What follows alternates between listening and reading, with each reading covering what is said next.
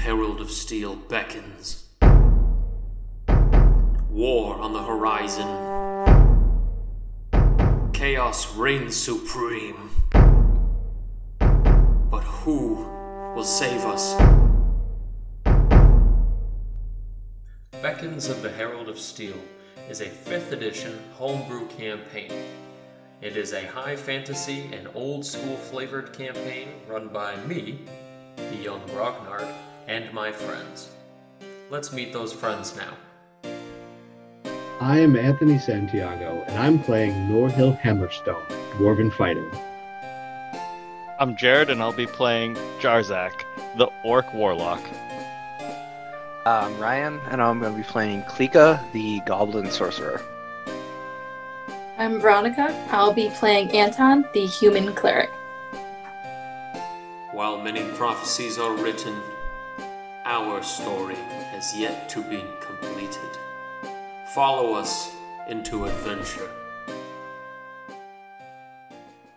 Yep. Welcome back to the podcast. It is I, Grognard the Young Grognard, kicking you to live with another episode of the Beckons of the Herald of Steel campaign with the adventure, the Herald and the quest, the past. In the tumultuous events that have made up this quest, the party have done much, traveled far, and seen quite a lot.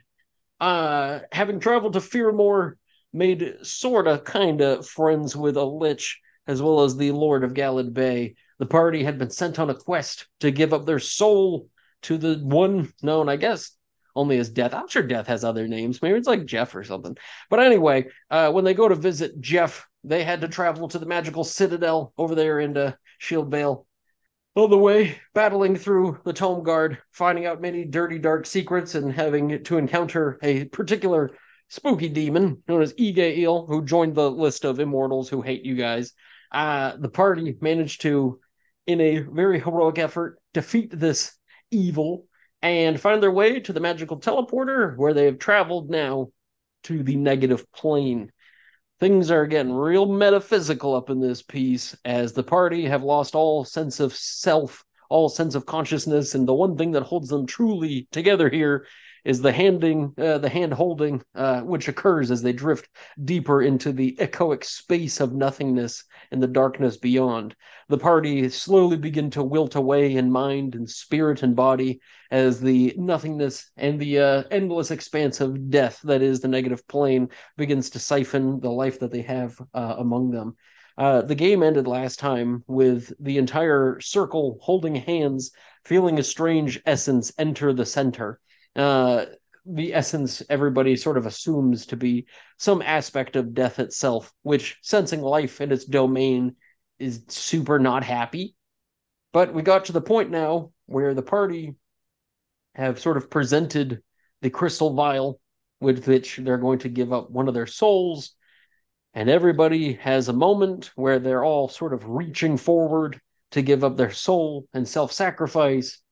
And I suppose now we're going to go around and figure out everybody's perspective on this very important moment. So, I don't know who wants to go first. Are we going to make Gorendi go first? He fell in. He didn't know you guys went in there. He's just been Wow. floating. That's a tough I break. can have Anton go first. Okay. Take a whack at it. So I just figure it's kind of just your thought process. Not often do we get to hear the monologue of a character, but in a space such as this, where nothing truly exists in a physical sense, really your thoughts are the only thing you truly have. So, Well, of all the things that Anton felt of him being sucked away in his life, for some reason, his strength still kept to him. So he felt that need to use it while he had it and give himself up, seeing that the rest of the party was definitely hit pretty hard. And he looked at it and he got ready to lift at it, his fingers nearly grazing it. But then he falters because he sees on his finger a ring given to him by Cherise, the ring that had the different types of ink, chalk, whatever it could be. oh yeah, And then yeah, yeah. he remembered his friend who he left to take care of Glory Wake, to bring it back to, he doesn't even know what state it is. and he knows he made a promise to return.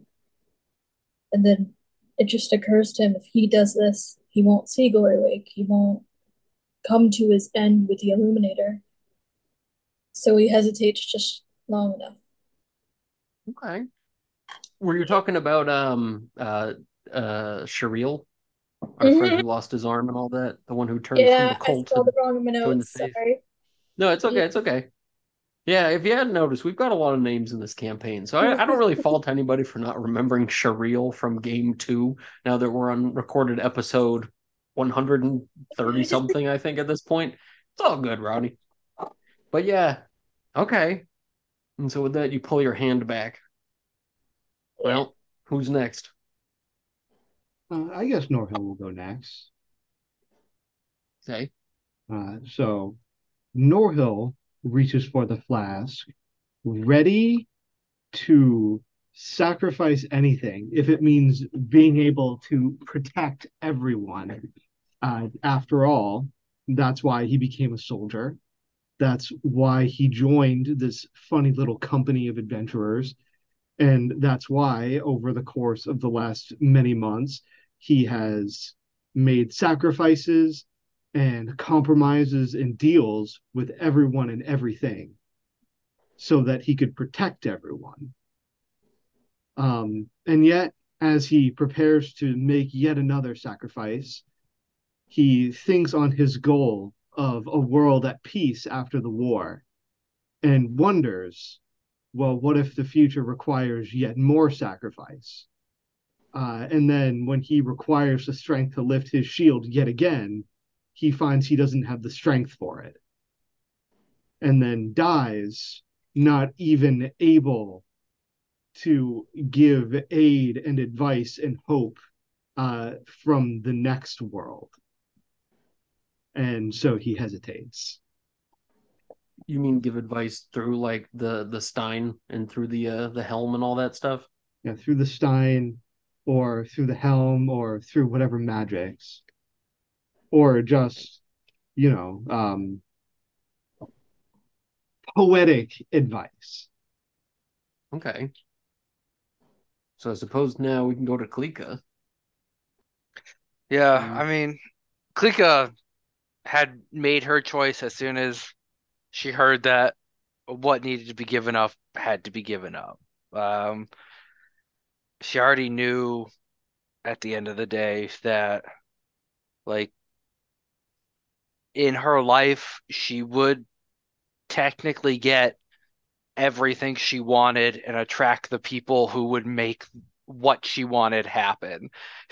And she has been coming to terms with that for a while now, but she also knows that like that's just there has to be a some sort of balance to that. That like no one can live a life that blessed and then also get to hold on and have an afterlife that is maybe equally blessed. She just doesn't think it's fair.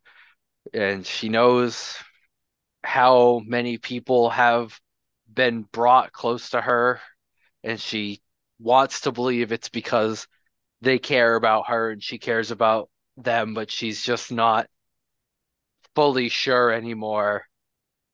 And so she is going to just, without hesitation, reach for it. Uh, as Klika reaches for it, Jarzak's gonna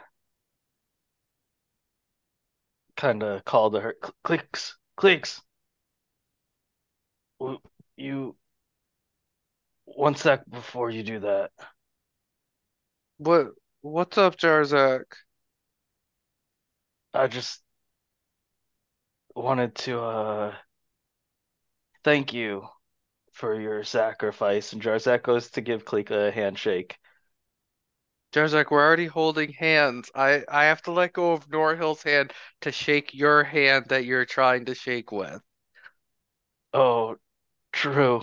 And with that, Jarzak slips his bone hand out of the gauntlet and tries to beat Klika to grab it.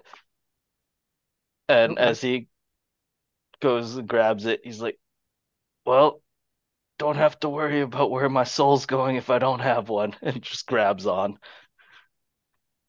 Okay. And so as you do, and you hold on to the vial, you feel the vial sort of like heat up for a single second as if somebody's warm hand holds it and then lets go, sort of like almost through your hand. Some no clip and cheat code stuff there, but you feel it heat up for just a slight second, and then all of a sudden it goes back to normal. But that's kind of it. And as you hold on to it and feel Klika's kind of trying to scramble up your arm and get past your spooky, itchy metal gauntlet, whatever essence you felt around you, the darkness, that cold that you felt surrounding the group of you guys, seems to have dissipated. And yet you feel surrounded by the same weightless oblivion that you had fallen into. And the stark reality of your situation begins to set in as Jarzak holds a vial with what may be his soul. And yet you all just hang there limp in space with nothing before you and nothing behind you, nothing to come, and nothing that will ever be. So Jar what do you do now? Jarzak, what did you do? I believe they call it taking one for the team. It, Damn it. I've never tried it before, but figured, well, might as you well now. you were the last one I was expecting. Well, I couldn't I couldn't let you guys do it. I'm gonna throw your arm into the abyss. No, Klika, I'll die. And I don't have a soul, and then that'll be it. Klika tries with all three of her strength to throw. It just floats away limpless without any sort of gravity around you. And slowly you realize that Jarzak can't swim through this and he can't get it back. And that's how he dies. 7 days later, outplayed. So I guess my question now is, as the party slowly begin to feel like whatever it was that was surrounding them is given up, they can feel that sitting in this space is going to slowly dissolve them, and slowly they will turn to the same dust that ages will come to pass and turn into as well. It's as if this place is just a millennia a minute, and just aging is just on a ridiculous scale. Life ceases to exist here. And so Can my question is, what do you do? We need to time travel, right? Like, is that the thing we're supposed to be doing right now? Is time traveling? Is no. that like How the hell are you going to do that? Yeah, no, oh the Lich is supposed to help us with that part. We need to get back to the material Can plane Klika first. like tap into fuck. any stars or anything here? Is there any thought anything that she can like grab onto to like try and teleport with? Yeah, I mean, you'd be able to try. Certainly a thing you could try. Sure. Can I give it a magic bean? Will that satiate Oh it? yeah, here we go. This is it. Just chuck it into the expanse. Yeah, we all eat one magic bean.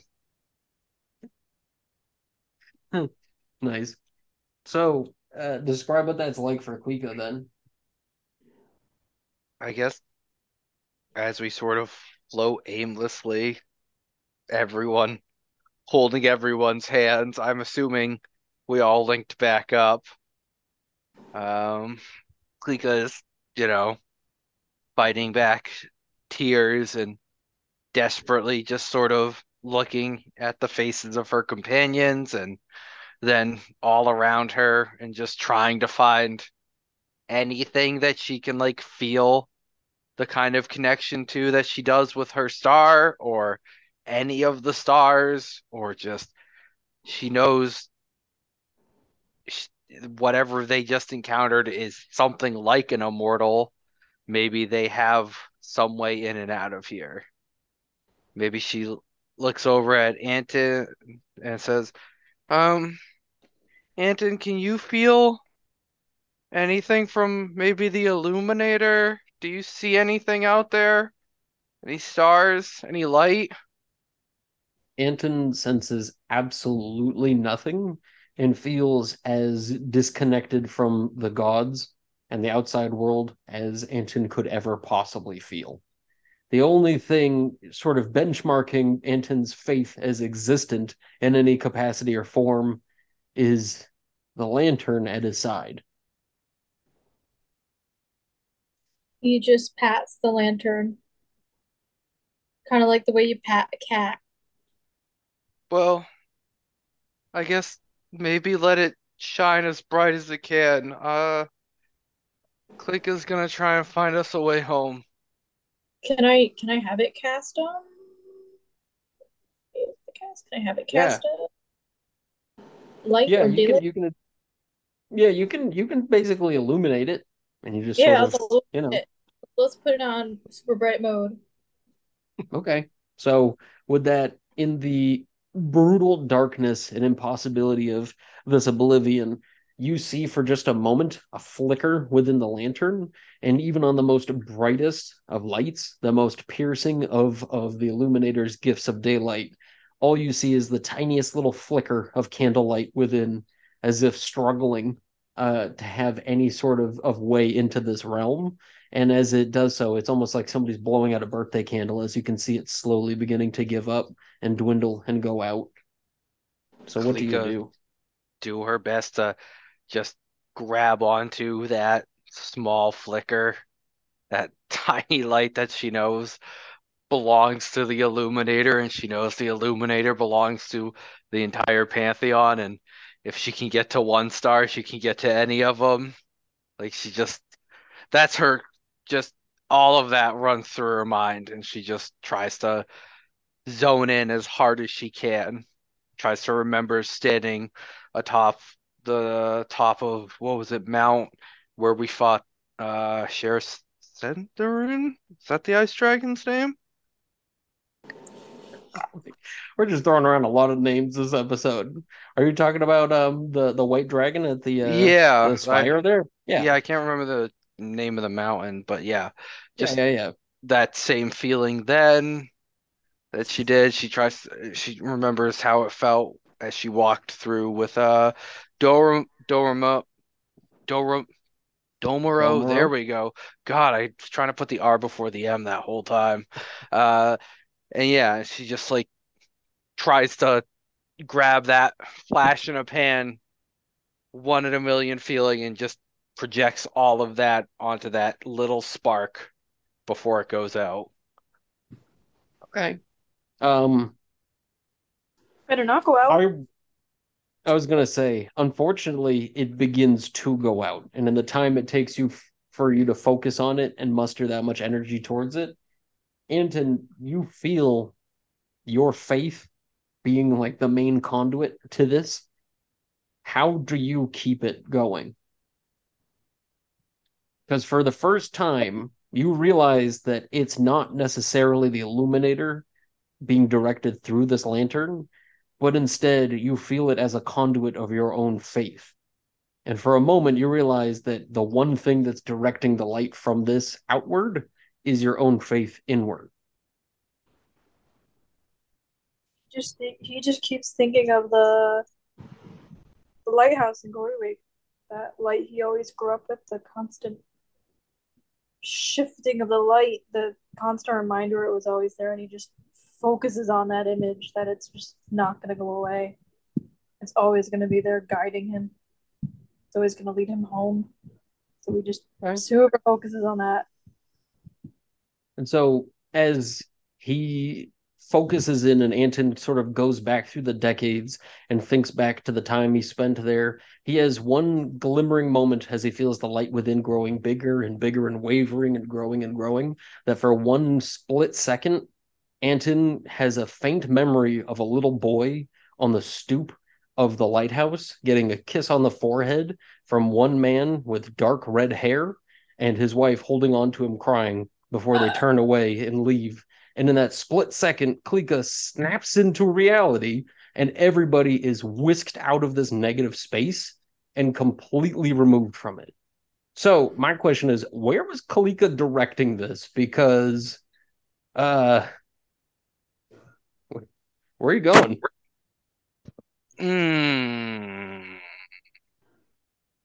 That's a really good question. Do I just get to pick? I mean, it's a teleport at this point.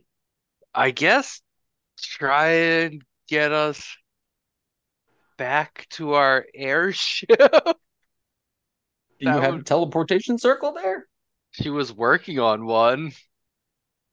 Did the Lich have a Right. teleportation circle? Yeah, we can definitely go back Like- there. I just feel bad about leaving the airship, kinda.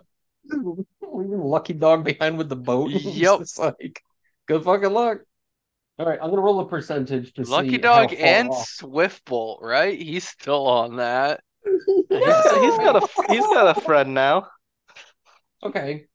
So as the party feel the sensation of being whisked away from the endless openness of oblivion, your eyes go through like 5 different dimensions of bright dark, and for a moment you feel the entire world's gravity begin to crush you, and you feel all of the earth's like weight and pressure of moving back to like a material plane all of a sudden come over you, and slowly but surely the entire party feel that weight on their chest and slowly going into their chest. As for a moment of realization, as if being jolted awake from dead of sleep, the party realize they are now underwater. And not just underwater, but like dark underwater. Klika's gonna die down here. Oh no, Norhill's a dwarf in heavy armor. He sinks. No. Jarzak can't swim. This is how Dan killed the party. Oh, what would you I've guys seen, like I've to seen, do? I've seen it happen before. Gotta swim. We Isn't gotta Anton in get heavy to- armor too? Oh yeah, the whole gang's fucked. Yeah. No. Well, Do I have a spell? Wait a minute. Do I have a spell? Klika can dimension door her and one other person to the surface. Uh-oh. Didn't figure this one out. Yeah. God damn it. But she Take can't one. ask for consent to teleport. I don't think anyone's gonna say no. Fuck. All right. Can I Well, can I use ice to like ricket me up? Like if I shoot like a beam of ice below me, the pressure will do the opposite of gravity and push me out. Will that work? I'm pretty sure being underwater doesn't have any special effect on spells in 5e. Yeah, to be honest, I'm pretty sure it Okay. doesn't. I can cast fire underwater. Is that what you're saying? Quick, eat a magic bean. Yeah, so I'm like, it's not gonna work. Quick, boil the water, kill us all. All right, well, you guys got to tell me what you're planning on doing because this one feels like it's going to be a rough ending. And thus the party died. Well, Norhill is just going to start trying to swim for his life. I was like, do you Okay. have spells you can use? To get out of this? No. Won't fly make you just sort of float to the surface? Yeah, it has a verbal though. How do you do a verbal underwater? You just say it. Yeah. As you die because you drank all the water? It's fine. No, That's just how it it's goes. 5th edition. We know about how long drowning takes. The only problem is you guys are so weakened in your constitution that probably might actually be only a minute or two. I mean, I Let's can see here. fly, but Wait, technically I have since we're control swimming, that water. won't matter, right? I assume it just means Yeah, Because that's a fly technically, speed, not a swim speed. Yeah. Yeah. Wait a minute. I have control water. Can I control the water to pressure us up to the surface? 100%. Let's fucking do that. Yeah, that might be Goddamn the best geyser. idea the party's Hmm. had. All right, so what's Anton do? I'm gonna make us. He's gonna think of like a geyser or a whale, like when you get like at the whale's mouth. He's gonna pressure his hands like above the water below them and try to build pressure to push them up toward the surface, blast them up toward the surface, just like a geyser or a whale. So he's doing the Okay. Kamehameha with the whale in his Downwards. mind. Yeah. Yeah. Everybody feels like a semicircle current form around the outer rim of your circle joined together, and feels everybody sort of like rotate and turn with the pressure forming beneath you. And as everybody tumbles, and feeling like they've been caught into an undertow after the first 10 or so seconds of them not understanding what's going on, and all of a sudden, in a tumultuous burst, the whole gang are just like rocket shipped like ragdolls straight to the surface. And judging by the lack of strength that a lot of our party members have, you guys are literally just like flapping in the water, just Oh, shooting yeah. straight up. Actually, Norhill's physical stats are perfectly fine. Hell That yeah. must- So that Norhill's must be got nice. any grounds. So with that, the geyser pushes everybody up, and you guys float to the surface. And kicking and attempting to hold yourselves together here on the surface, you can see probably about 200 or 300 or so feet away is a wave wraith parked off the coastline, just sort of chilling. I rolled a percentage to see how close I got to the teleport, and it wasn't punishingly far off for not having a full circle complete. So I figured that was a safe enough bet. You'd probably pop up underwater. It was either that or you cannonball over the side of the coastline, and I figured this was a little bit nicer than having you feel, you know. But anyway, so yeah, everybody's floating there. What do you do? Can I still control the water to push us toward the boat, or is that pushing it? I mean, I'll say that because you've got that and probably have other additional spell uses available. Yeah, you're Yeah. able to push yourselves over there. That's kind of hilarious to think about. You guys like left, you're like, we'll be back, and you just like come from underwater. It's like, Just yeah, there was a shoot up ton of onto the boat with the water. And just curious, as Anton's doing this, can he tell if like Jarzak is he conscious?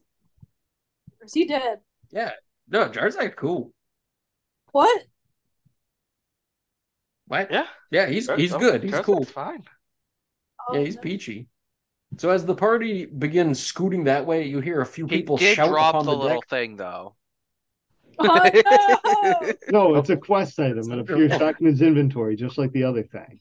Yeah, the Yeah, you stone. cannot sell this item. Um, just selling his own immortal soul on the market. The problem is it's cursed because it's followed by the deceiver. It's Yeah, like, yeah, you it's can followed have by it, a I lot guess. more than the Deceiver, but yeah. No. Anyway, so as the party scoot over there, you can hear shouts from on the deck, as you can tell that the crew sees somebody cruising in the direction on just Anton-powered jet skis scooting in this direction. But yeah, as you guys get much closer over to here, you can hear people shouting from the deck. Somebody seems to yell out above all the other voices, Swiftbolt in particular, as he yells out, looking over the deck, that you guys have returned. Everybody shouts cheers of joy, but also utter confusion. And with that, Lucky Dog looks over the rail of the ship too, and he says, "You sons of bitches!" And he just is absolutely flabbergasted. But with that, they let down the ropes and start hoisting you guys up on deck. But what you realize in the light of day, sitting here on the boat, sort of haggardly breathing and sort of retching from having been spawned underwater, those who have been affected by the darkness of the negative plane look gaunt and look gray and very pale. So Jarzak looks the same, but everybody else looks really rough. So Jarzak actually looks a little better than usual. Damn. It's like he's got a He's got a nice little pep in his step, like he just got rid of a bunch of baggage. That was a good vacation. that felt It was great. so warm and cozy. But as you guys sit there looking each other over and seeing this, I imagine everybody probably looks to Jarzak for a moment. And yeah, at this point, the crew on deck just asked if you guys are okay and if you even went anywhere. They say you guys have been gone for, about 5 days to a week now, but they were just kind of confused when you came back from underwater. Klika's just gonna shakily take the what is it? Is it a vial? Glass Just vial? a diamond. It's a diamond vial. Okay, yeah, diamond It's a vial. little And tiny little thing, no bigger than one of those like pocket lighters, little tiny ones.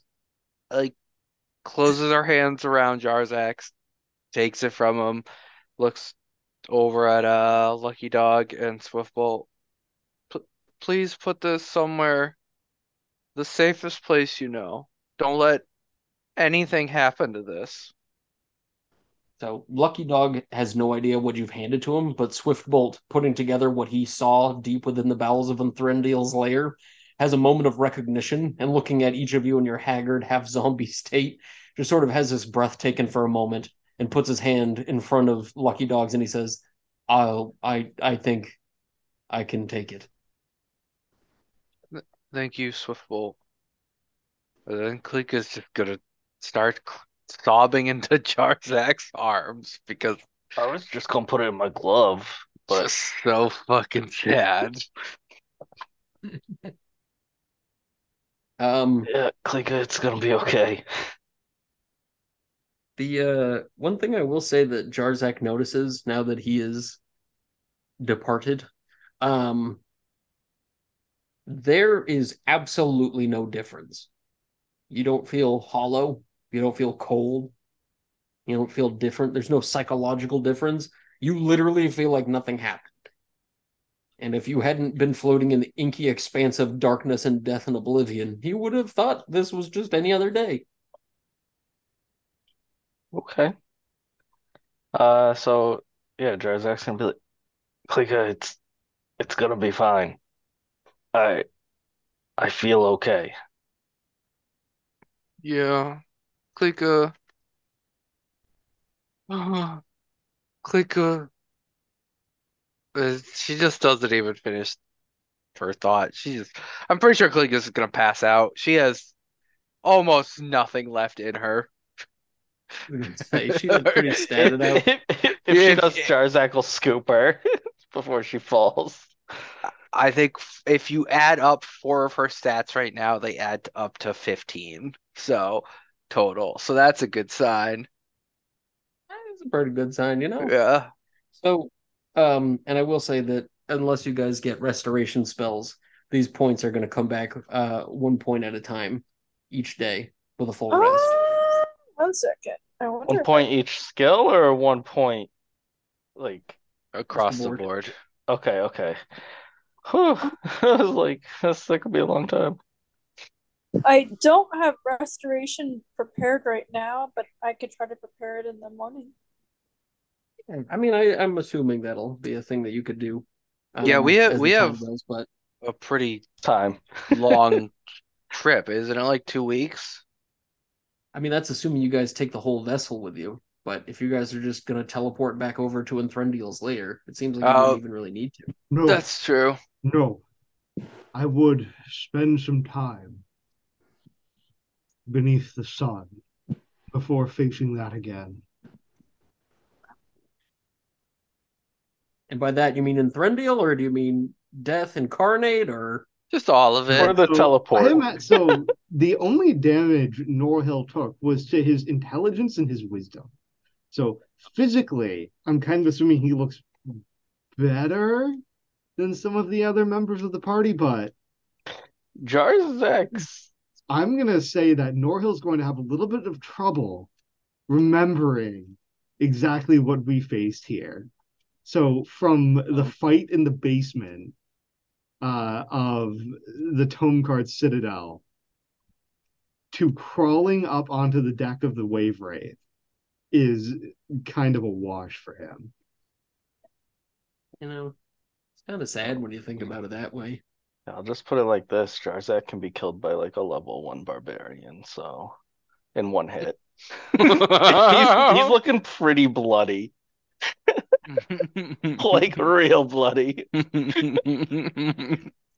Just an FYI, I'm not actually sure I can use restoration. I don't think we have lesser rest does still work. I mean, no, that But only again- works for paralysis and such. It's only Oh, greater well, restoration that's- used for ability scores. Ooh, that I don't sucks. have the Well, components. fair enough. Okay, so it seems like it's just a matter of time then. Yeah, that are divine intervention, but you know. Try that.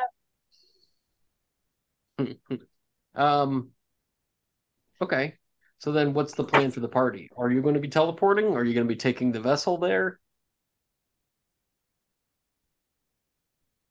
And Vessel Norhill shouldn't- is going to continue to insist on sailing there even if he isn't ever entirely able to be clear on why. Yeah, Well, Klika's pretty good on sailing.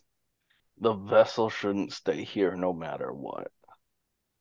So, Well, don't forget, geographically speaking, you guys were actually technically way closer to Azkabellum than you guys think you were before, which is an allied territory. So if the Wave Wraith theoretically did have to travel back home to Oh. Eagleheart or south to Enton, it could go over allied territories the entire way home. And it would probably only take about a week and a half to do so. Yeah, Klika has a teleport in Ascabellum. The two that she started with were there and um Enton? Fuck. What's the little people town? Enton, yeah. Enton. Oh man. Thank God I remembered that. Yeah, so uh like if we stopped at the capital of Ascabellum, we could leave the wave wraith there and have a teleport back pretty easily. I think Anton would be in favor of that because he just saw like some images of his parents. And he needs Yeah. some Unfortunately, Anton feels only like a slight flicker of a memory, and basically all you remember seeing is just a little boy getting a smooch on the head from Papa and Mama crying. And that's the only thing you remember seeing. But then again, the only reason why you're even assuming anything is because you feel weird sense that you're looking down at yourself as a child and seeing the resemblance in whoever the grown man was that smooched you on your head. It just sort of looked like you. So, just a strange moment. A few days But of rest in friendly territory will do us all some good, I think. so if that's agreed upon, the Wave Wraith is mobilized within the hour and lifts up from the shore, turns around. The air elementals are thoroughly agitated, and the mechanized ship starts flying south to Azkabellum, cruising over the coastline. It is going to take about 7 days for the party to leave Staffwind and make it all the way down to Avi, which is the capital city that you guys had gone to before. But luckily, again, you will be flying over Allied territories, including flying over the city there that you guys had saved so very long ago for Era's steading, as it were. Klika's gonna really stress that we should take the pass through the mountain with the bats, because that's a lot of fun. No! Not Just again. cruise that little sucker Yeah. in there, like God. just like that episode of SpongeBob, like keep going, keep Yeah. going. Yeah, Just that a was pleasure great. cruise through all the drow and the purple worm. I had no issues with uh, that. Me and so Kick were in the awesome with it. no, oh kick. So in the we're gonna have to crack a ceremonial, warm one out in the desert for Yeah. pour one out for the homies. Klika's just drooling from the mouth as she spots a desert rabbit. We gotta stop. We got just summons her draconic spirit to hunt it down. Bring that to just me. grunting at it. Yeah. Okay. So that the party for the next 7 days travel over the land that Era once had abandoned. Now looking upon them, you guys can see the greenery slowly taking shape in rolling hills and open pastures, seeing the native Avians here and the native Azkabellans sort of in homesteads and farmsteads across the land as you fly overhead. It is a time of war. Granted, it's not war on their own front, but you can definitely tell that some places are not doing too well. And it seems like a lot of places are relatively abandoned, but for what it's worth, the land looks pretty sweet. But the party will be traveling for about 7 days of this. So everybody's obviously going to get back all their HP, and everybody's going to restore 7 points of ability score damage, which I think might actually bring everybody back to where they were. Yep. Let's see. So between my two abilities, um, And that's 7 for each ability score. 7 for each. It's just one Okay. ability score point a day for everybody. All right, so yeah, Yeah. that's fine then. We'll bring everybody back up to max. Okay. So the nightmares that you guys face as you rest and take your time as you're traveling are relentless and brutal. And the sense of damnation through apocalyptic nothingness and apathy are enough to drive any of you guys insane. But coming together as a collective and recognizing the cold sweats that you guys feel in your near comatose level of rest that you take on your trip, it becomes very apparent that you guys are very clearly all in this together, sort of falling upon each other's kindness and support in one way or another. It's a lot easier to handle the trauma you've all experienced by being there together. And I think in some cases, the silent acceptance of each other's role as caretaker and, onlooker at each other's growth and eventual demise sinks in as you've nearly traveled from hell to heaven in one way or another together. And here you are on the boat that you have salvaged, scrapped, and improved over lands that you've saved from utter damnation.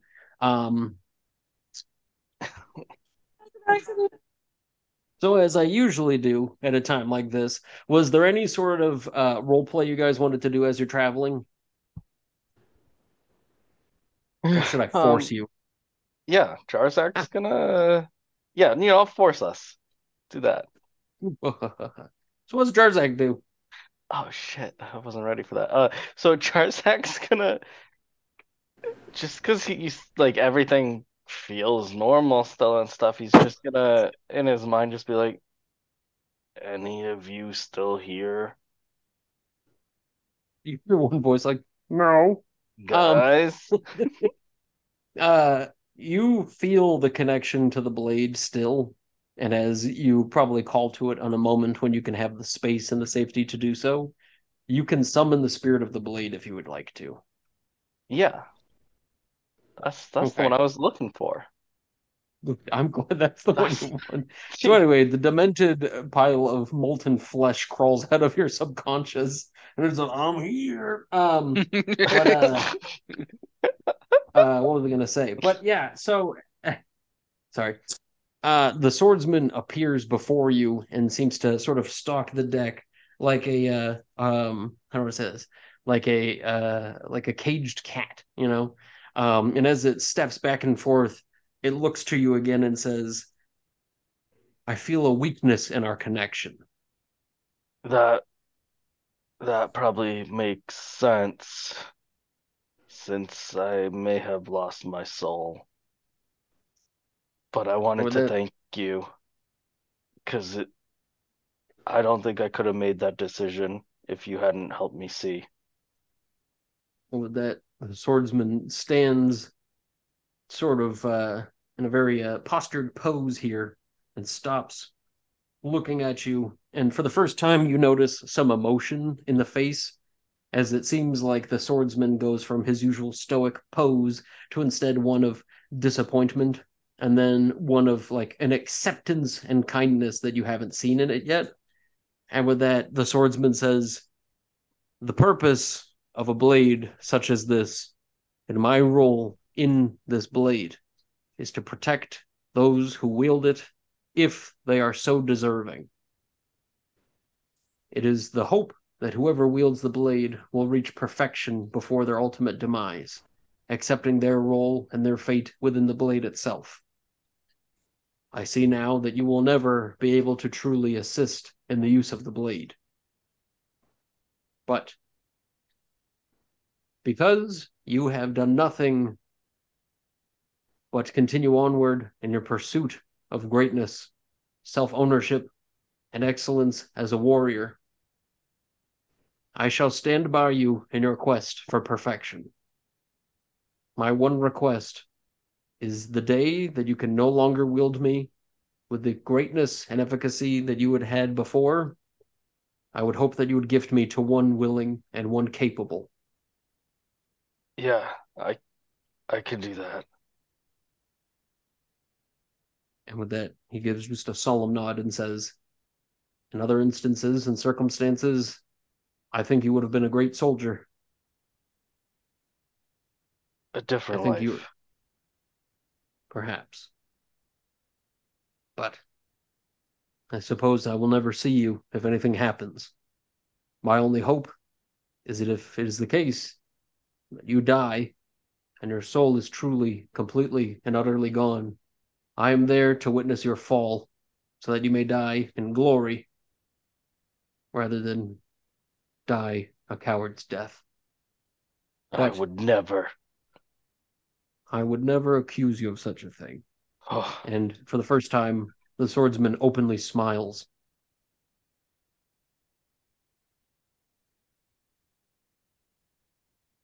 And I suppose at this point, the swordsman sort of drifts off into nothingness, fading off to the night sky, into the stars above. Jarzak puts his sword away.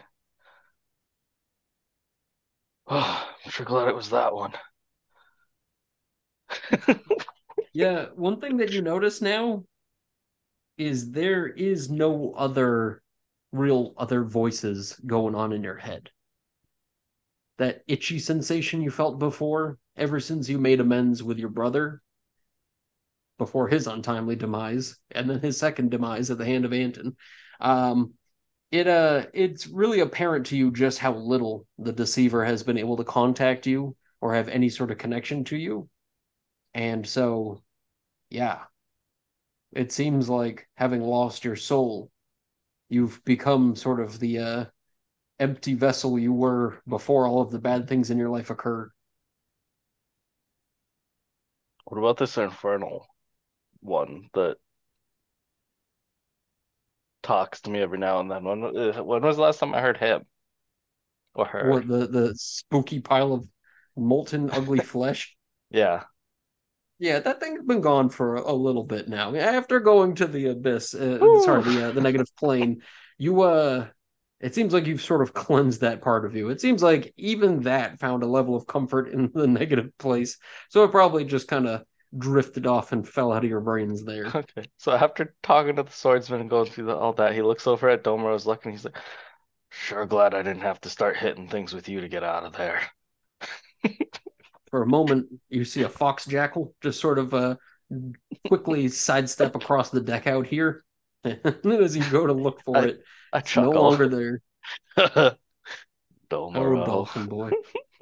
You know, when you really think about Jarzak as a character, what the fuck happened? That we've got fox jackals and dolphin boys and swordsmen and molten piles Hey, of the flesh that are in fox his brain. jackal, isn't that the brother of the deceiver to begin with? So Yeah, I mean, I just think it's Hey, hilarious that Dan, when they're you all open just yourself up to the universe, you let all sorts of wonderful and wild things in. And I've never met a character who is just more embodied the idea of opening themselves up to the universe than Jarzak. He like fucking anybody he meets, fuck it, let him in. fuck it, it went okay the first time. Let's go. Oh man. There's a party in so this brain. there's a lot of room in there. So the sorry. So I guess my question is, does anybody else have any sort of travel improv they'd like to do? I think Anton's gonna actually try to do the spell sending to Shireel just to give him a quick message of we're still alive. We're still going to do whatever we can to save Amaroth and don't give up hope. Okay. So after P.S. I about an hope hour, Glorywig didn't burn down. after about an Again. hour or so, you get message back from Shireel that he, as well as many of the orcs from Gorgareth, have been holding the town of Glorywake and the surrounding area there as the onslaught of the metallic forces of the Herald of Steel, the Iron Maelstrom that is. They've been trying their best to sort of pierce through and make their way to Enton to sort of bolster their their troops in order to move closer to the Spire. But unfortunately, Shireel makes it very well known that there have been so many casualties and so many dead orcs and so many dead people from Glory Wake that a lot of people are losing hope. It seems like even though the queen has sort of kind of locked herself away in the castle and left herself an eagle heart.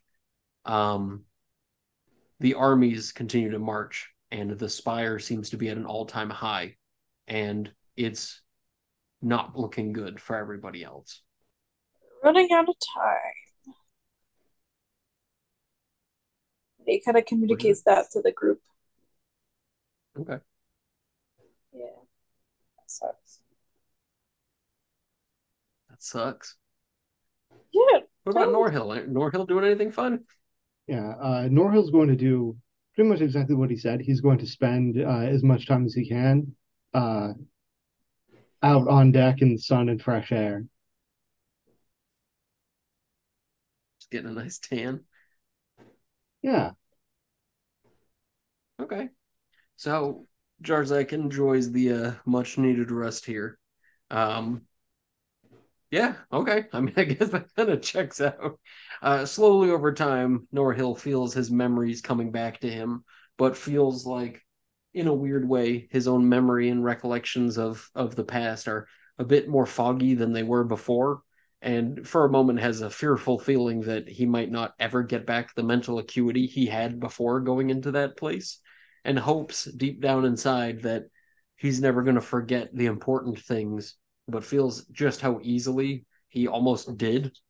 So I imagine that probably gets to him just a little bit as Well, he starts lucky for for him, when he gets that feeling, he pulls out um, a little bit smaller than a fist-sized brass locket, which has been written on my character sheet for the entire campaign, by the way. And it's got nice. family portraits in it. On one side, it's a somewhat old portrait of him, his mother, father, and brother. And then on the other side it's him, his wife, and son. So I imagine that's probably what pulls his memories back into focus, as everything Norhill's done is sort of centralized from that point and gone outward in a big spider web. Nice. Okay. And it's a What about huge Cleeks? relief for him. Oh, Yeah, once Kliga starts to feel a bit better, because she was not in great shape, I guess she'll go up to the deck on one of the days. And she doesn't know how well this will work, or even if it does, what it'll mean. But she's gonna try and use summon Draconic Spirit, but like she's gonna try and channel her mother's spirit into it. Now that she knows that her mom, Felgreased, is technically still alive. She knows it won't actually be able to communicate with her or anything like that, but she just kind of wants to feel that closeness because that'll be the closest she's been to her family in a very long time. okay. The way I will describe this is, in like footage of the ocean when there's like a giant sea creature beneath, and all you see is like the dark outline of something ominous below. Spiritually speaking, attempting to conjure the draconic spirit, you feel like the spirit of Felgreased sort of like looming around you for a moment, as if as you try to like lightning rod it into focus, you can feel the life force there, but it certainly belongs to somebody still. So as you do so, you feel the immenseness of the spirit. You feel the current life force and everything there with the spirit, but you feel like it's intangibly like being pulled at by you. So it's like you feel that you're pulling at something. It exists. It's there, but it's not currently capable of being conjured. You see what I'm saying? And Mm. for a moment, as you do so, you feel eyes upon you, as if something recognizes this action. Cleek is just gonna, I guess, wave and say, "Hi, I'm Klika," and then let the spell go. Okay. For just a moment, nearly an hour later, you feel a voice in your head reply, I know. Klika just sort of slumps down wherever she was and just sort of sits there and feels that for a long time. Just going over the way it Terrifying when you think about sounded. it. I think it fell out of Jarzak's head and landed in yours. She's like, oh no. Like, Oh, Ooh, who are you? like, fucking mother. So with the, and that would explain a lot of the morbid killing power of Klika, wouldn't it? It Anyway, sure would. so at this point, the party flowed into Avi, which again, it's a city during wartime. So even though the place is still packed as a city would be, and especially such like a metropolitan kind of city, it seems like this place is doing pretty well for itself. But again, during wartime, you can tell there's sort of an ongoing stress about the place. But people definitely recognize you as you make your way into the city and sort of land and get your legs to figure out what you're going to do next. So, what's the plan with that? well, I don't suppose we can put it off for very long. We'll need to go see the Lich sooner rather than later. So I'd suggest we take however much time we need to resupply, and be on our way forthwith. Yeah, if we just, I guess, let Throne know that we're here and we're gonna be using his teleportation circle, we should be pretty okay. Okay. So the steward, being the only one here currently in attendance and any power here, Diaz, which you had met a long time before, sees you guys having survived throughout all of what you've done, is as if he sees a ghost. As he sees all of you and welcomes you in, he asks you what your business is here in the castle while the king is gone. We just need to get access to your teleportation circle. And in the most like obnoxious bureaucratic way possible, he puts his hands to his hips and he says, I'm afraid I can't allow you to just enter this place without any sort of official invitations. Why? Wartime or not, I have my duties. Well, where's the king? Why, he's currently fighting the battle across the sea. Is he in Enton? Currently, lightly. Like a debates about teleporting to Enton to get approval from the king to come back here. Norhill will step up and say, I assure you that this is a matter of great importance to the war effort. And as a fellow head of state, you have my word that we will not misuse this privilege in the king's absence. You can roll a persuasion with advantage. Or intimidate. I don't know. Maybe you give him an ugly look when you did it. 17? Okay. So with that, he sort of disarms a bit and he says, very well. But if I sense anything happening that I would not approve of, nor the king, you best understand I will make a report of this and have him informed as soon as physically possible. Yeah, DAs, we know.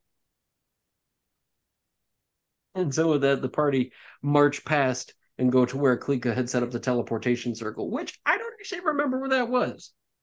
I don't, I just know like when I got the skill, I was like, well, can I have Avi and Enton? You were like, sure. And I was like, all right, perfect. Because those are the last Right. two major cities we had been in. I think it might make sense if you put that like one of those within the glass chamber that you guys had originally spied on the queen from. Maybe you put it in there. So going to one of his like thinky angry domes where you could see the sea and the coastline and everything. The Hmm, teleportation circles up in there. perfect. Word. So okay, as the party are led up that way, and head to the teleportation circle. Yeah, okay. So, any final goodbyes or anything you guys wanted to give to anybody? Or any Do we last instructions? do we want to let Lucky Dog know to maybe head towards Enton and we'll meet them there? Yeah. Okay. So, Lucky Dog sort of gives a nod and says, I'm sure I'll see you there. Did Klika Yeah, just buy souvenirs for everybody when we were in Galad Bay? I think that Oh was god. something I, I said I it's like might the thing. do. I know for a fact Norhill did. If you did, I That's might true. not have then, because I didn't want to be a little Stuck on the copycat. thing. Yeah, Okay. so I was gonna say, well, either way, gonna just send Swift Bolt back with Klika's letter of recommendation. Okay. Very well. Okay. So I suppose as the party head to the teleporter and step within it, Klika probably summons the starlight again and decides to travel to Threndiel's lair. Yeah. Jesus. The Okay. icon of despair. Yeah, don't forget it. So, okay, for a moment, everybody feels weightless, and then they feel the G force rise within their stomach before getting kicked square in the crotch and flying through space and time through the teleportation. Kalika's not a very good driver. She can't reach the pedals very well. So everybody turbos through space and time before ending up in what could only be described as the icon of despair, I suppose. As you guys waken in the absolute darkness bathed recesses of the dungeonous home of the Lich, it becomes all too apparent from the cold stone, the smell of ancient dusty rot, that you certainly have made your way there. It's just that nobody except for just kidding. Everybody except for Anton can see clearly in the darkness that you're in something of a dungeonous lair. Looking around, it appears that you're surrounded by iron bars on each and every side, as if the teleportation circle itself is locked within a cage. Um, Threndiel, we're back. How creepy that is. Just like, come on, at least turn the lights on. And so a shadowy figure and form sort of duskily moves through the darkness and approaches one of the sides to the metal cage and says, I had no idea you would return so soon. I thought you Tell were watching. me. Well, not always. But Oh, with that, he says, did you give them my kindest regards? not a Didn't lot have that, of talking. not much of Hmm. anything. And with that, he just sort of lets out a dusky sort of cough as it rattles from his old, ancient, dried up esophagus. And with that, he moves over to the bars, grazes one hand across it, and you can see the bars just disappear as if they may never have ever been there in the first place. And he, as well as a few of his spooky deathlock white things, just sort of drift from the darkness and sort of take form from the souls that are just drifting lazily about within the recesses of his ancient undead lair as he brings you back to the throne room where he was at before. He sits upon his throne, and you feel the darkness and pain sort of wrap around you guys. The death shrouds taking form. He sits in all of his glory and says, have you retrieved the device? Filled it with the soul you require. Yep, we got it. Oh shit, we left it on the ship. Swiftbolt still has it. Dorjak, check your left back pocket. Oh, there it is. It's the metal bar. You're like, uh-oh, wait a Oh, minute. Jesus. Not So with again. that, It's a the potion of Lich elven kind. Oh no. brought some cold ones for the ride. So with that, the Lich leans forward a little bit in its throne, and as it does so, you can hear the clinking of its bones on the stone surface. And as it does so, it says, "Most marvelous." I take it you had an enjoyable stay in the domain? It was pretty good. And as you say so, the lich sort of looks square at you with its lack of eyeballs, and it just sort of stares into you with that very creepy, unemotional skull looking at you way. And for a moment it says, "It was you, wasn't it?" Wait, why would it be me? And with that, the skeletal figure just sort of grinds fingertips on the stone arms of the chair and says, "Do not toy with me. I No, can like you're sense it. damn, you're good. Yeah. You are lifeless like myself." Now how do I live as long as you? Jarzak, I don't actually, it doesn't work that way. You know what we would call Shit. like imperfect immortality? It's kind of the worst way it could possibly be. No, I messed it up. You're like fine china without a warranty. There's just absolutely no saving you if you get dropped, you know? Anyway, beyond that, that's part of my comedy routine. I get very bored down here. Um, he's just opening up a comedy club out in the just wasteland just called the give Funny Bone. give us your tight five. So what's the deal with magic missile anyway? Click a cast shield. I mean, technically, every missile is magical. Am I right? Oh my god. Um. Okay. So with that, it says, "So I take it at this point you need my assistance." Yep. That's why we came here. I have found a great interest in your cause, and I think I have a gift for you that you will soon appreciate. I have done what I do for a long, long time, and in an effort to receive many gifts and much understanding, I have aligned myself with many a fell and foeish creature. I may be your one chance at saving everything. And though you have given me much already, I think when I show you how good you have it, you may have to owe me more. Perhaps somebody else is willing to sacrifice their own soul. I don't know. I don't know about that. And so, with that, a cackle falls from its bony face in a very disheartening and strange way. And it says, "The power of the living comes from their essence, the spirit that they have. That spirit is like the steam that rises from the waters within. Yes. The dreams we see and dreams we feel are like the beads of condensation from this steam, reverberations into space and time, so intangible to the living, and yet to those who understand the metaphysical realities beyond.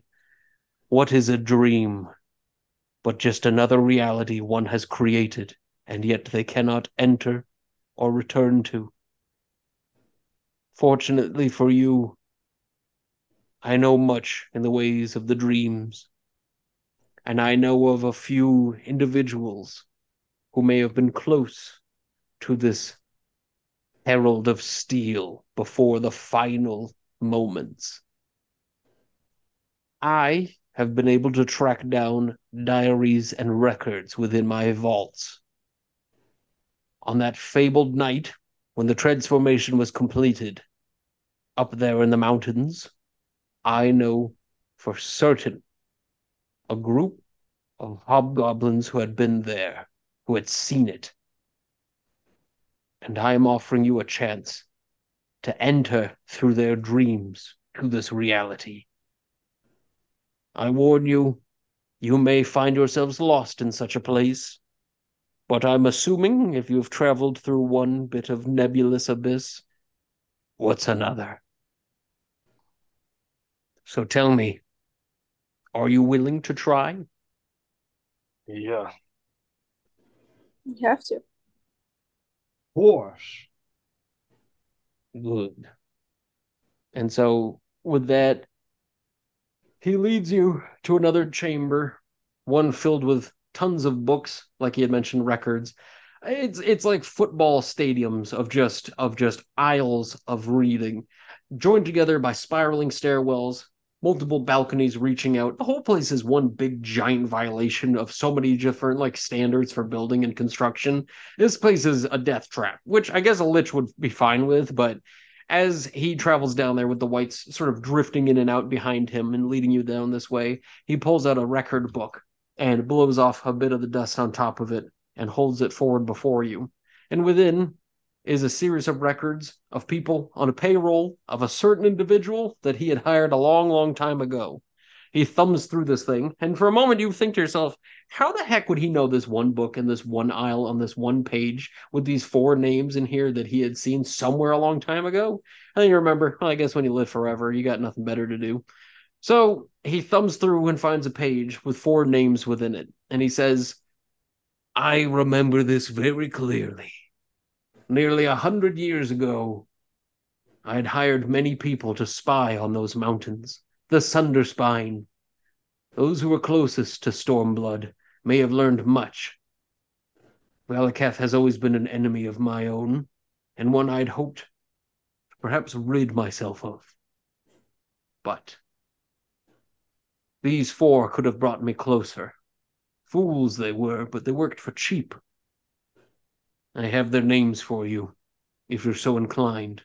It may be important to you all to remember them. And with that, he just sort of thumbs through and reads off the 4 names. So, Anthony, or I suppose Norhill, you are Goodrick. Okay. Jarzak, you get Tacklaw. Klika here's Gembring. And Anton, Ronnie, you get Alhak. What? All her? Yep. Can you repeat mine? I would love to. Tacklaw. Tacklaw? Yeah. Can you say it in a sentence? Spell it, please. Jesus Christ. You knew this was Goodrick, gonna happen. Tacklaw, Gembering, and Alhak. It's not that important for right now, but as he says so, he says, I'm going to need you all to trust me. What I'm going to do next is going to be very dangerous, and you may be lost. But you will all be separated. Tell me, do you trust me? I've no other choice. Yeah, we kind of have to. A shrill cackle comes from the Lich as he recognizes how powerless you all are and seems to toy with you at this moment. He leads you down to one of the many experimental chambers he has within this place and brings you to 4 concrete slabs that are just laid out unceremoniously upon the floor. Perhaps it is ceremonious. It's very hard for you guys to tell specifically, but a series of 4 blue candles in the room are illuminated at each of the heads of these planks here. And with that, he simply requests that you lay down. Jarzak does it. Yep, same as Anton. Yep. Oh, boy. Norhill lies down. Klika struggles to get on her slab and then lies down. Got a little step ladder leading up to it. Yeah. And with that, the room begins to fill with a light dripping fog, and everybody can feel the sense that there's some sort of sleeping poison being faded into this chamber. And as everybody feels their limbs get heavier, they feel the sense that they're taking in some sort of like a sleeping gas or like a laughing gas sort of thing. As they feel their arms get heavy, their fingers become swollen feeling. They feel like their faces becoming distorted. And as you reach up to touch your face to yawn, you can't feel the sensory nerve endings of your hands to your face. And at that moment, Jarzak regrets having a clawed metal gauntlet as he begins to scratch his face. I'm just kidding. But everybody drifts off into a very, very deep and rich sleep. Norhill, You enter what could only be described as a woodsy glen, where you can see a single hobgoblin appearing to be walking amongst the trees with a small dog. And as you enter this vicinity, it almost feels as if you just materialize in the matter of like nothingness and you just sort of appear here, fully in your normal form, but absolutely and utterly confused. As the hobgoblin looks off at you and sees you in the distance, he lets out a cry of alarm, and you can tell that he's not armed, he's not armored or anything, he's just dreaming about walking his dog. And in your mind, you feel an intrusion as the Lich himself says, "You should not kill the form, but kill the essence within. The sleeper will be preserved, but the one who sleeps will be captivated in his mind as long as you need it. Kill the dream, and you assume the form." And as you see the hobgoblin turn on its heel and begin to run away, it becomes all too real to you what you must do. Norhill is going to start chasing after him, but he is going to call out, "Wait, do not run. I don't wish to cause you harm. Indeed, I need your help." And as you say that, the thing turns around and barks back at you something in the goblin tongue. Do you speak goblin? I do not. And he yells back something and keeps running. Norhill is going to keep chasing him. Okay. So if you use your glorious marching power, you're going to catch up to him. Yeah, I think I'm going to have to. Okay. Just So by pure numbers. you just steamroll and catch up to him. I mean, he's a lot bigger than you for what it's worth, but you catch up to him. Yeah, and Norhill will like grab his arm and say, "The fate of the whole world is at stake. If you would work with me just for a little while, you and I can both save it together." So here's where things get pretty rough for you. You can roll a persuasion check at disadvantage. Yeah, that's not a good number. I mean, for me, it is. Uh, well, that's not a good number for me either. I only got an 8. So the hobgoblin's armor begins to materialize around his form, as if in his dream he's beginning to like realize he's still the dreamer. And slowly his armor forms and a weapon forms in his hand. And now that you're holding him and trying to stop him, he prepares to swing in on you with brutal might and fury. Okay. Yeah. All right. Initiative time. Got a 14. Well, Okay. So with that, feeling that you may just be something of a dream, he just swings in on you and tries chopping. He got only a 6 and misses terribly, swinging way off, trying to regain his footing. Norhill easily steps to the side, pulling out the hook hammer and says, "I really did not want to use force, but Just this is a tell very that to desperate Basturch. situation." Okay, what'd you get? Let's see. So for attack roll number 1, that's going to be a 15. So that's a miss.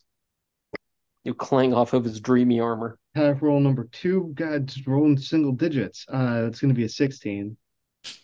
Okay, so again, you clang off of his armor. And realizing that he may have you had here, what would you like to do? Is that it? No, Norhill's going to keep trying to appeal to him. "You are in a position where I can save not only the people and not only people in your time, but people in mine. You could roll another one at disadvantage. Work together with me, and we can do a lot of good for a lot of people." 9. Okay. Yeah, it still doesn't work. And as he chops in on you, he deals 7 points of damage. And as he slices into you, So he rolled higher than 21. yeah, Norhill's going to use his reaction to warding maneuver. Okay. Let's see. So, does he still hit a 24 armor class? Wow. Tim moves to clang his blade away, and he still keeps planning on fighting you. As his sword goes flying off in the distance, another one materializes in his hand, and he prepares to swing in again. All right, Norhill, come on, you got to hit him. Kill this dreamy bitch. God, 13. This is it. Wait, you got to. Wait, what? Okay. To hit, I got a 13. On No. my second attack, I got a 25.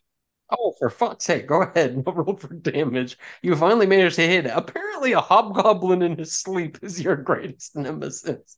Hey, you Do decided he couldn't be reasoned with. Hey, man, you just rolled a 9. He doesn't even understand you. That's going to be 13 points of non-lethal, magical, bludgeoning and lightning damage. Okay. So as you give one last notice of like, I tried to warn you, you swing down from like the wide arc and crash this thing in the face. And as you feel like the skull collapse within this thing's face, even though you're only knocking it out, it's kind of hard to knock something out with a hammer. But anyway, as you do this within a snap of motion, you awaken on the mountainside of the Sunderspire Mountains, surrounded by 3 other hobgoblins. You see the dwindling embers of a campfire as you jump awake and look down at your hands, realizing your nails are now blackened and taloned just a little bit. Your skin tone itself has shifted from your normal pasty dwarfish self to one that is much more of like a brownish, yellowish kind of earthy toned kind of color. And as you feel your limbs kind of stretching about, no, Norio got a bit of an upgrade. Now he's about 6.5 feet tall. For a moment, realizing that you may have defeated the sleeper. But now we go to a very different dream where we go instead. All right, let's go to Klika. Oh boy. Klika, in the same sleepy sense, is floating again in the water, and you can see on the coastline a single hobgoblin fishing. And as your head rises above the surface of the water, you hear Unthrendil's same call to kill the dreamer in order to assume the form. Klika's Like how gonna. nobody wants to kill these poor guys. Loves having They're good dreams. fishing. Why would we? Klika pops her head up and just says, hi, I'm Klika. And You I saying guess goblin? Goblin, yeah. Okay, so the hobgoblin waves to you, and he just says, "Oh, hello, my name is Jembering. What brings you to this beach?" Well, Jembring, Klika's hoping that maybe you'll let her use your body for a little while. And with that, he just sort of shrugs and he says, "I don't see why not. That seems like the most reasonable thing I've heard in all my dreams. What do you need it for?" Well, it turns out, um, the man you're working for, Wake him Stormblood. up by telling him something creepy like that. Maybe not the best idea, but uh, whatever. I'm just the dungeon master. Imagine if somebody came to you in your sleep and they're just like, your boss is trying to kill you. No, your boss I'm sure you might wake up. is going to die and then come back in a metal body and destroy the world. And I'm like Which, I mean, Terminator that's definitely style. something I would believe if I heard it in a dream. Well, there's just something Kliko really needs to do, and you're the only one who can help her do it. And he nods, just kind of confused, and he says, "Hold on a second." And with that, he just like puts his hand down into the ground and pulls up a pile of sand, which quickly materializes into a comfortable bench. And he sits down, waiting for you to come up on the shore to talk to him. He says, "What do you need?" Well, it turns out that maybe the man you're working for, Stormblood, isn't a very good person, and Klika needs to do something that will help stop him from hurting a lot of people. Like, so many people. With that, the hobgoblin gives a nod and just says, Stormblood is a fool. Everybody knows that. We are agents of the Eyes of Failure. We simply work to do what we have to do. But you know that. Of course. I feel much less bad about killing my dreamer now. Like, you know. Yes, Klika knows a lot about failure and their many eyes. Well, I mean, with that, he just says, okay, I don't really know how I'm supposed to help you now, but whatever you need, I'm sure I can help you. Klika just tries to shake his hand, I guess. Let's see if do a little Freaky Friday body swap or something. And instead, he looks to you kind of confused. And with that, as his arm shakes around, it turns kind of rubbery and extends to the ground, with his elbow hitting the ground at a full extended length of about 7 feet from finger to shoulder. Oh, okay.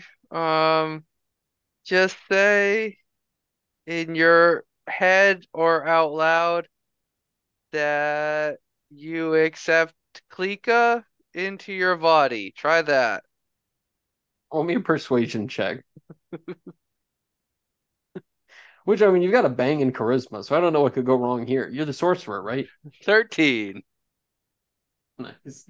So the 13, he says, I'm kind of confused why I would say, Klika, you have full right to accept and take control of my body. And with that, you wake up Got it. completely at the campfire, the burning acrid smoke kind of twinging at your eyeballs a little bit, and you look over and see another hobgoblin sitting there across from you, looking over as you lurch forward, and gives a very strange knowing look, as if like eyeballing you in a way as if like he sees something that you don't see, but you can see that he sees something that you don't see.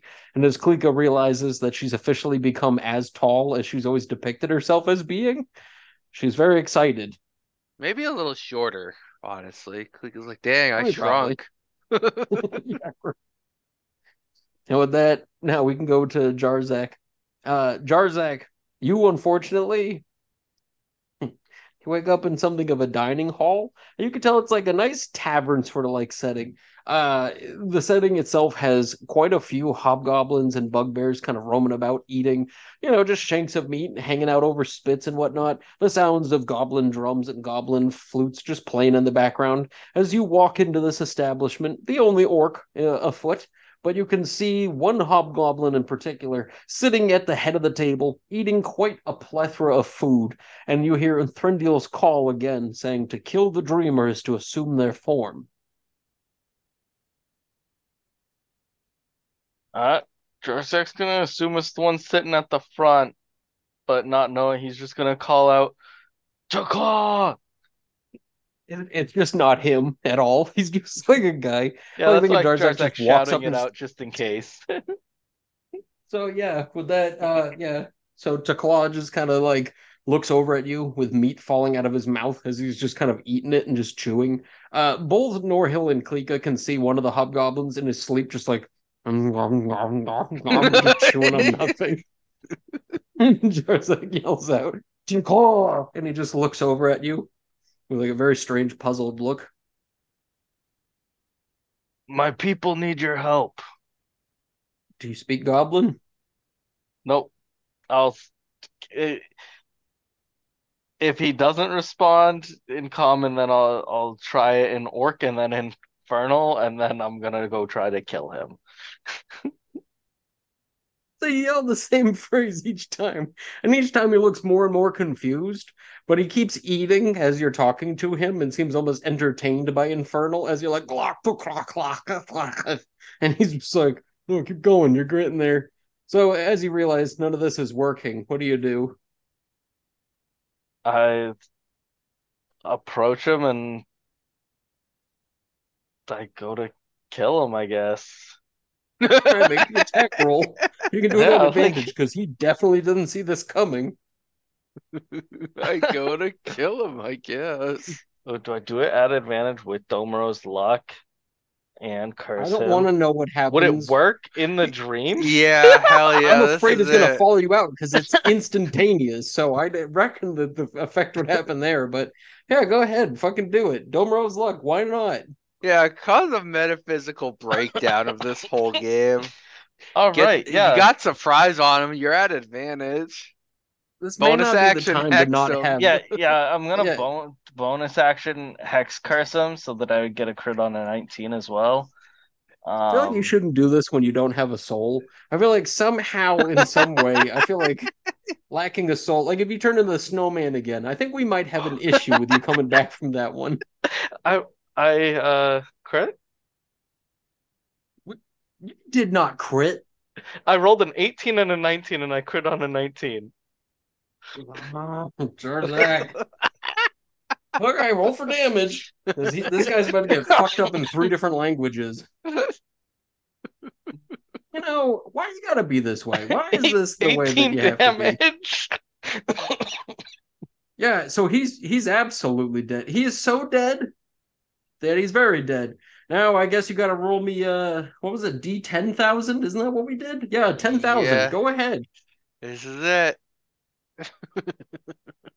So yeah, so at this point, Norhill and Klika, you can both tell that one of the other sleeping hobgoblins sort of lurches awake instantly.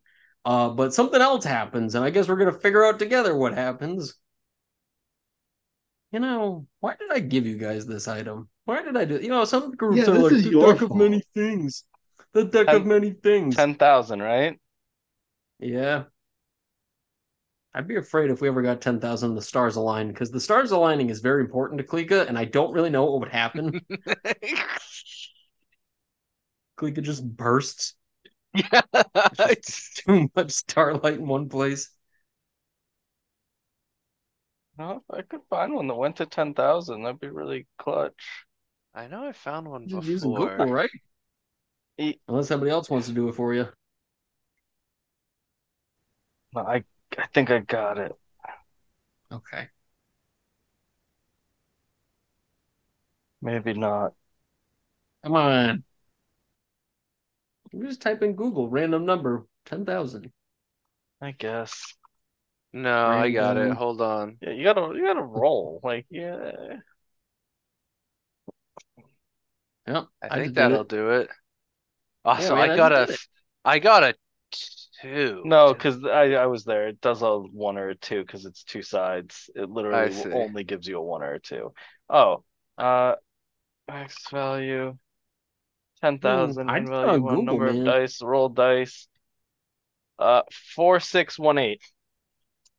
Okay, that's all right. I'm sure that won't be a problematic number. All right, 4618. Oh boy. No. Okay. So as you sledge into it with Domro's luck, the form when you hit it for an instantaneous moment, when you hit into the thing with Domro's luck, it the hobgoblin doesn't like die from getting its head crushed or anything like that. It explodes into a fireball, but luckily when it does so, you're already gone instantly. So for a split second, you feel like the heat of combustion, and all of a sudden you wake up as a hobgoblin amongst other hobgoblins with one sleeping next to you. And it becomes very apparent that whatever you just did in there, you set off like a nuclear bomb in that room. And you were very lucky that instantaneously you dipped out of there. But for some strange reason, you feel like the magic's not done yet. So we'll deal with that as it occurs to us and whatever happens next. So let's just say it's not cooled off just yet. Okay. Ronnie, are you ready for your buddy All Hack? Yeah. Okay. So All Hack. This one's the All really hack? fucked up one. Oh Al no. Hack, you realize from the smell of freshly cut wood that you're sitting in what might be described as sort of like a woodcutter's shed, and you can see a hobgoblin and a smaller hobgoblin, not a child, but like, a grown sort of teenage adult kind of sized hobgoblin, just woodworking together. And as you, from the darkness outside of this woodcutting thing here, under the torchlight that they have, realize that it's probably a father and son of sorts. And as one of them is showing the other one how to do the articulate motions of carving a little wooden sculpture here with a nice fine point on a hatchet, you standing there in the darkness outside of the torchlight, just staring in, become oddly apparent to the hobgoblin within there. And as he stands in front of the younger of the two hobgoblins, he steps forward and holds up his hand and points to in the darkness and says, in goblin, something, but unless you speak it, it sounds like blah, blah, blah. I don't think I speak Goblin, but I'll double check. You what? I don't think I speak Goblin. I'm just double checking. I'm pretty sure it's just human and giant, isn't that common and giant? Yeah.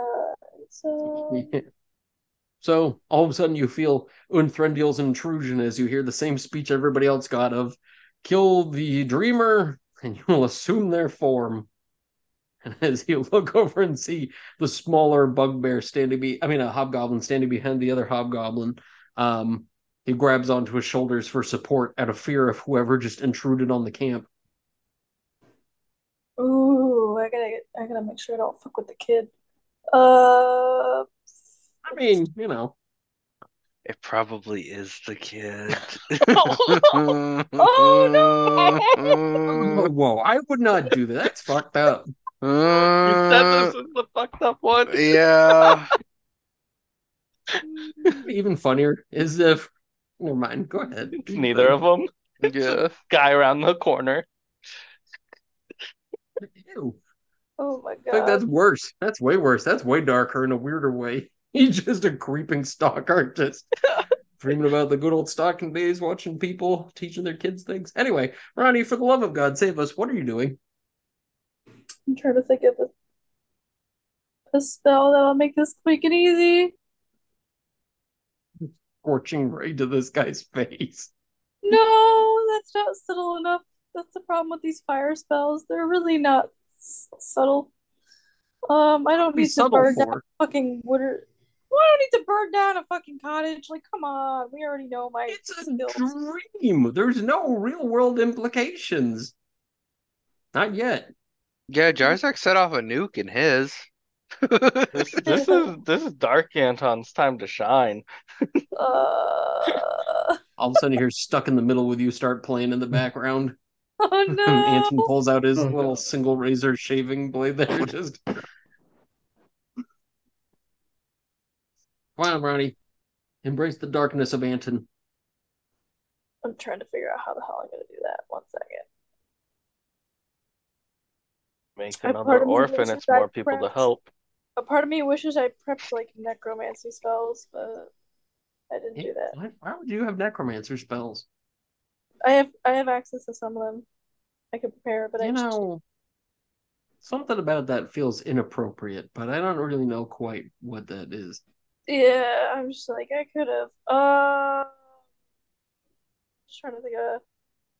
And I'm 99% sure I'm just killing like the dad. I'm not killing the son. Like, so I don't kill the child. You know how much more fun it would be to kill the child and realize You he know wasn't the the right one. So everybody else like immediately blips into reality once they kill the right person. And just Anton wonks the child in the face and the kid just dies and you're like, and then I wake up, right? Nope. Well, it's a And then the it's a dad's just dream, like, right? So only one of them is actually like a person. yeah. But which one? How do I know which one to fireball? I think I'm gonna try to use this as like the guy is going through some weird lucid like dreaming shit, and I do word of radiance on myself. So he has to do a Constitution saving throw or take radiant damage. Take what? He has to do a Constitution saving throw, and possibly take radiant damage. So I want to kind of give the sense of like I'm a weird like, as long as it's not sacrilegious, I'm a divine critter visiting your dreams and giving you fucked up shit to think about. He got a whole 3 on his die roll for his con save. So I think that the holy visage of Anton is enough to convert this man. What did I get? 1 second. He got 10 points of damage. I don't think that was a 10. Okay. So what does it look like when you do this? So the way it's described is burning radiance erupts from me. So I'm trying to think of like those creepy, like angelic images of like what biblically accurate angels are. I feel like you can't tell. I feel like it's just like the burning image of like a figure. Anton transforms into the sun. Yeah. He also is a fireball nuke. Why is everybody nuking these poor hobgoblins in their dreams? That's why I wish I But could yeah, so as you spells. They're so much more subtle. Fuck.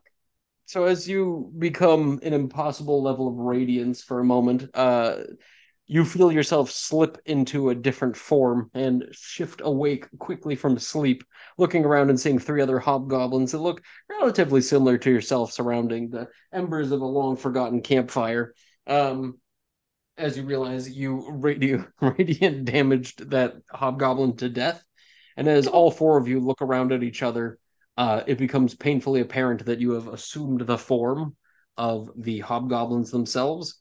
And as any of you go to speak, you realize very quickly that the words come out of your mouth a little bit more clunky as you feel your jaw shape and your tongue and your teeth take on a different form and feeling. And for a couple moments, having to get a good feel for your own mouth is very strange to you. But while you guys are in this form, you all have a pretty good understanding of how to speak the goblin tongue. Cool. Is this anything similar to what we experienced when we all turned into elves? Yeah, unfortunately, there's quite a lot of body swapping in this campaign, and not a fan of it. It happens twice, but yeah, you're the one who put it in twice so far. It's weird that it happened twice. Listen, okay, you're gonna realize it's gonna suck a lot worse if you keep criticizing me, okay? Let's just say maybe it gets a little harder from here. I don't know. All I gotta say is that first, the elf thing, that was definitely initiated by Anton. We just happened to have a thing. We were in an elvish place. Maybe it would help.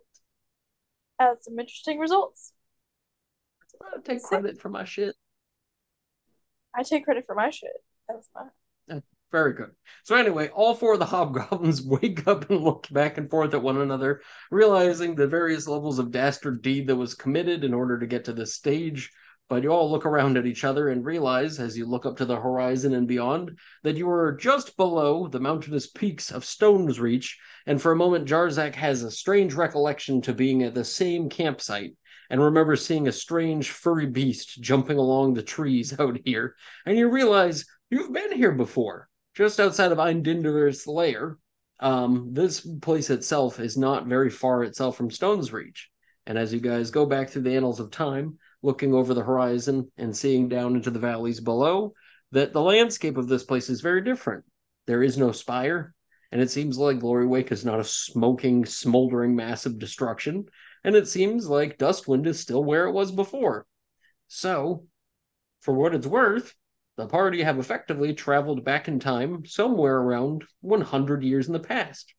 Unfortunately, the other thing they can see are all the little dotted campfires down in the valleys below surrounding Enton and Eagleheart and all the other important towns and places, as it dawns on you that the War of the Bleeding Stone is still a thing.